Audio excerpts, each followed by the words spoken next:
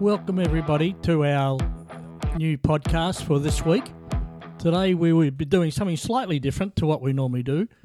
It's still an interview with a business owner, an experienced business owner, but today we are going to record two sessions and we're going to interview each other. So first up, I'll be interviewing Mark Edmonds because Mark has an interesting background and I think his story is worth telling. If you looked at his LinkedIn profile, which I did again this morning, you'll notice that he is listed as an experienced non-executive director. He's a member of the Geelong Authority, which is a Victorian government statutory authority.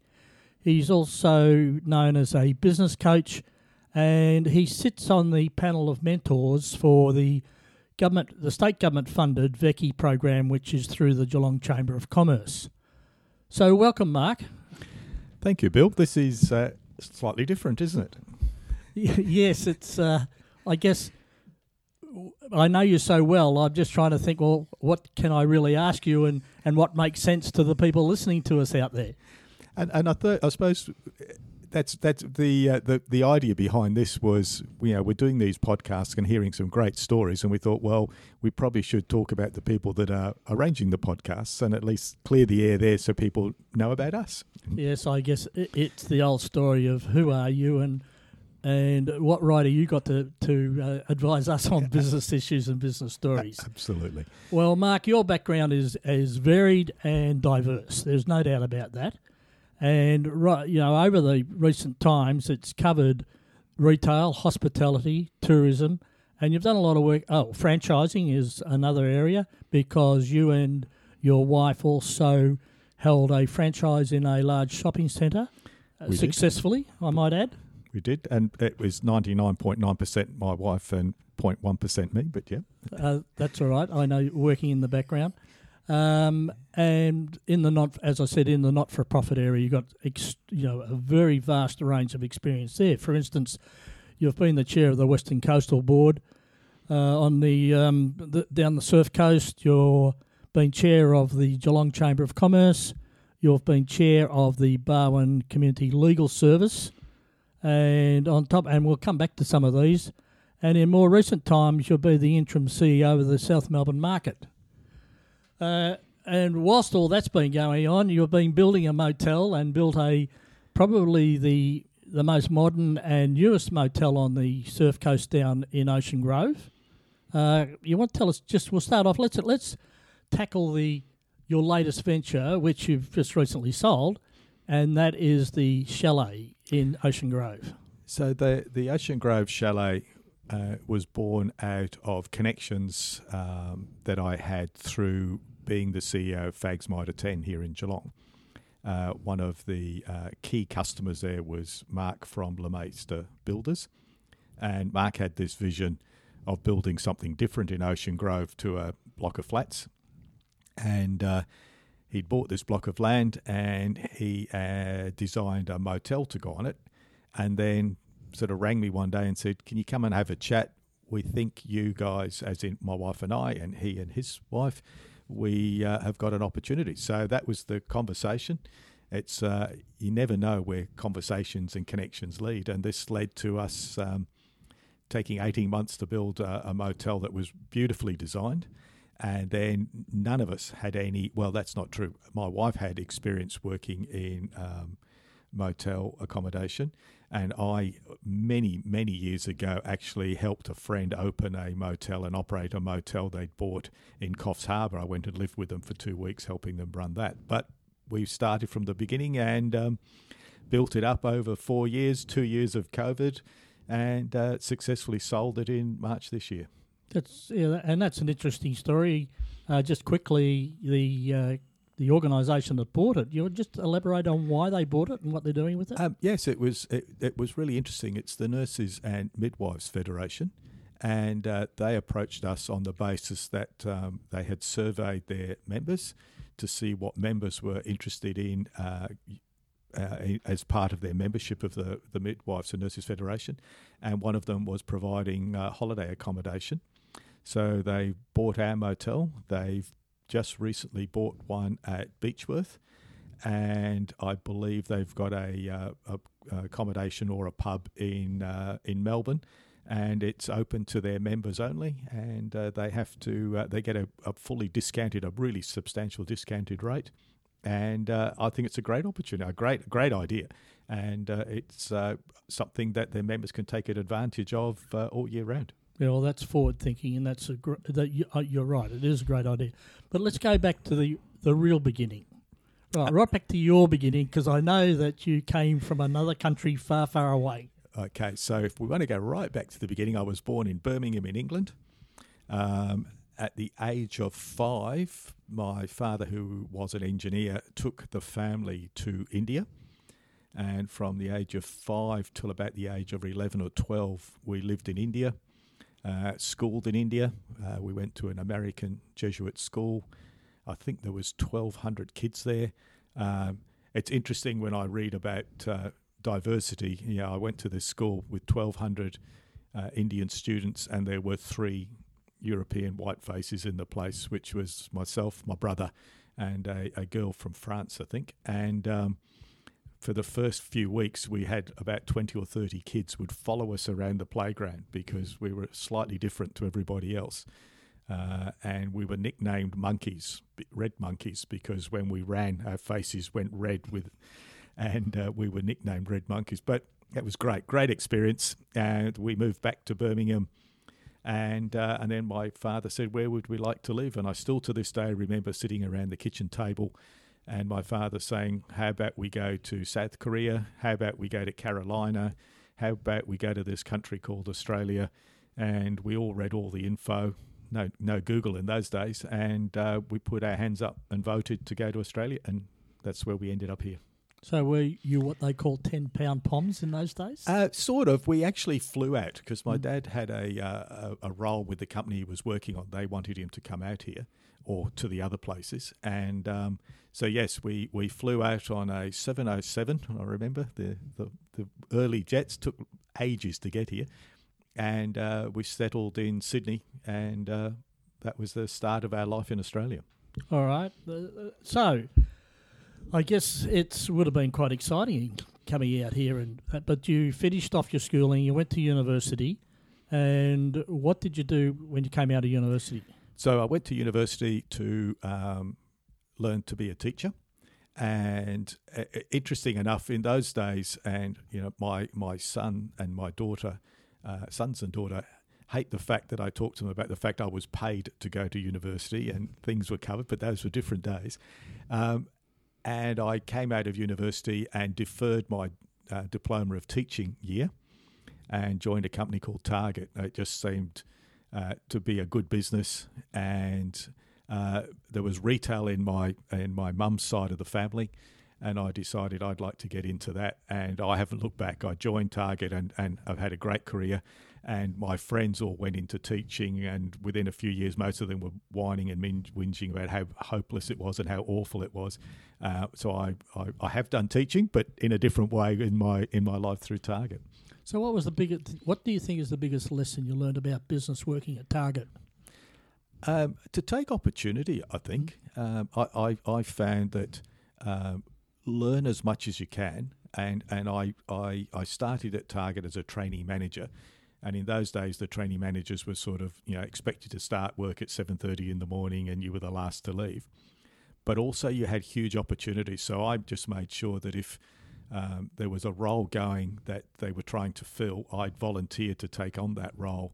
So I did everything from cutting fabric on the cutting table to running the receiving area and dealing with delivery drivers and checking stock. So I knew the inners and outs of the whole business, and that's been in good stead. So I think one of the learnings is have a go and get your hands dirty, and it'll help you in the long term. Is that why or how you ended up in Geelong? Because Target were located in Geelong?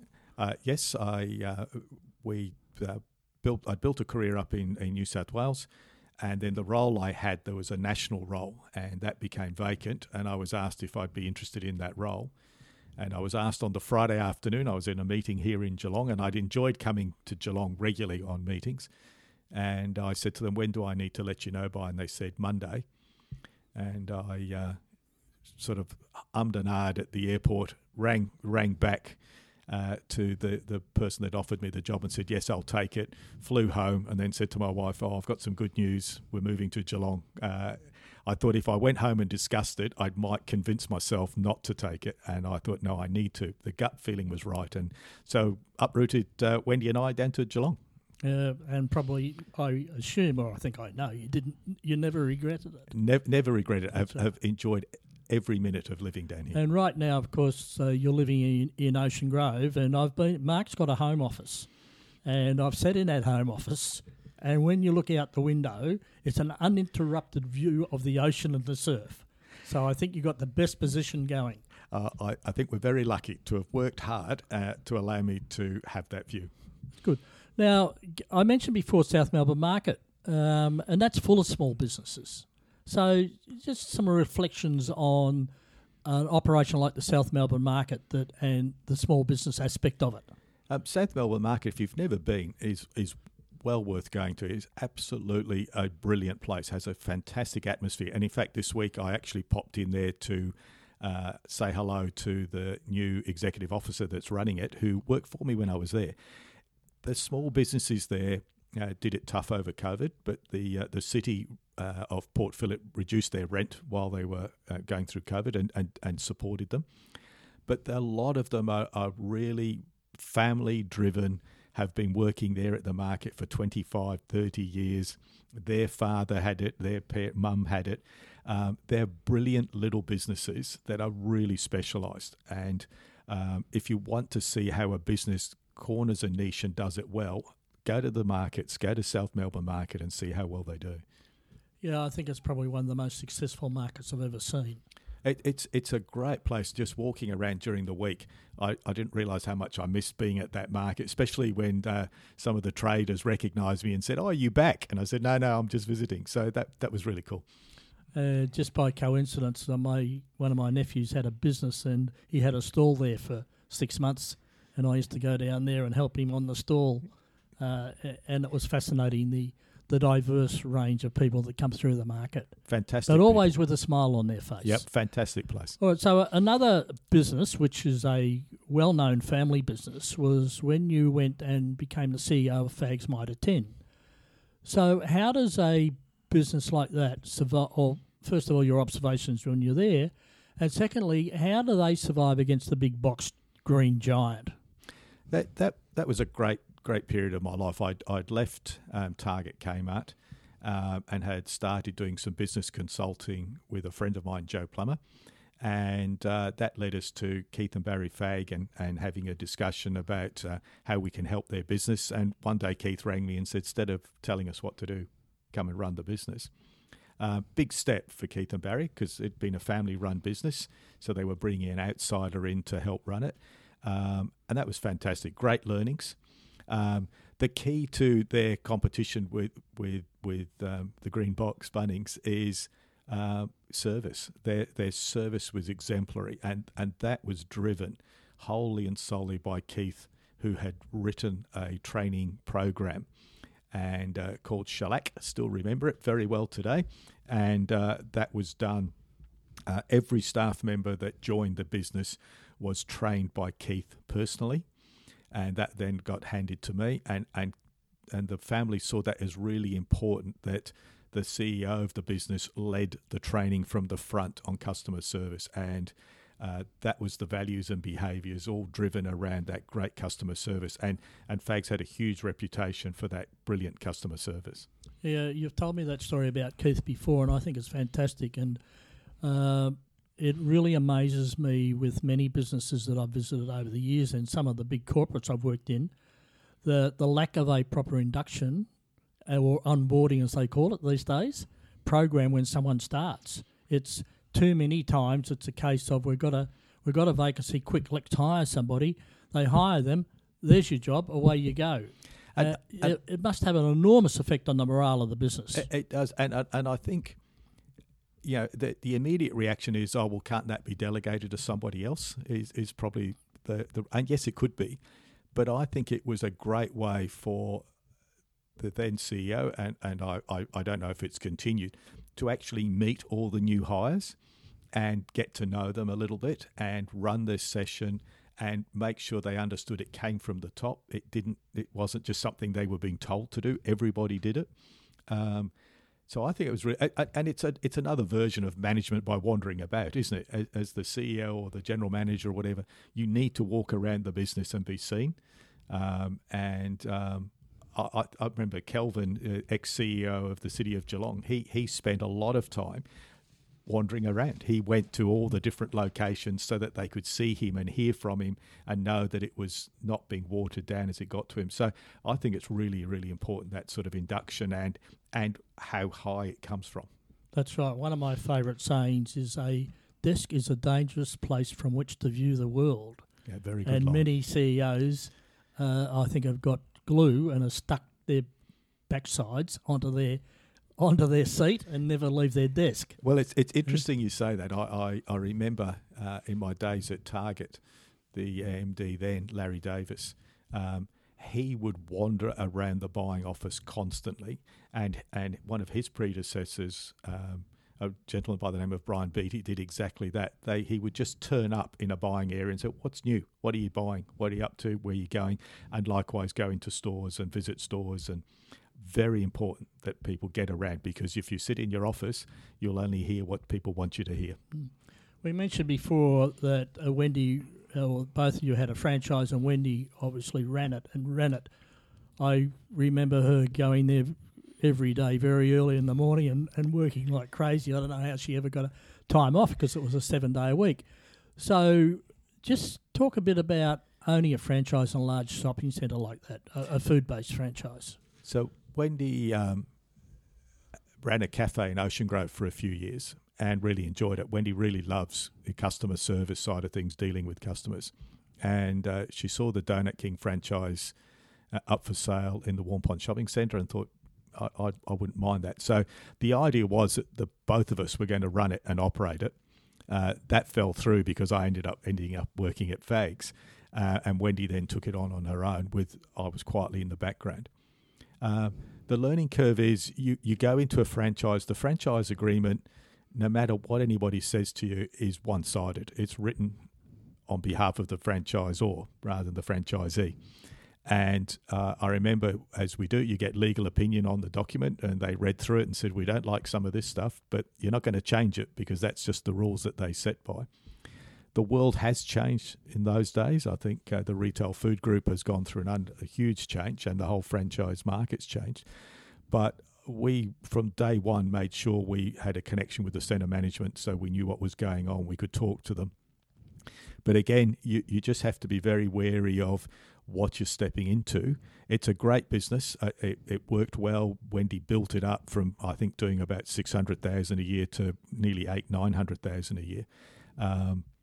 Hard work, but you're a small fish sometimes in these shopping centres. And I know we had a couple of rental negotiations which always started off very uncomfortable because there'd be this ambit claim from the centre on what your rent should be, and then the discussion would start.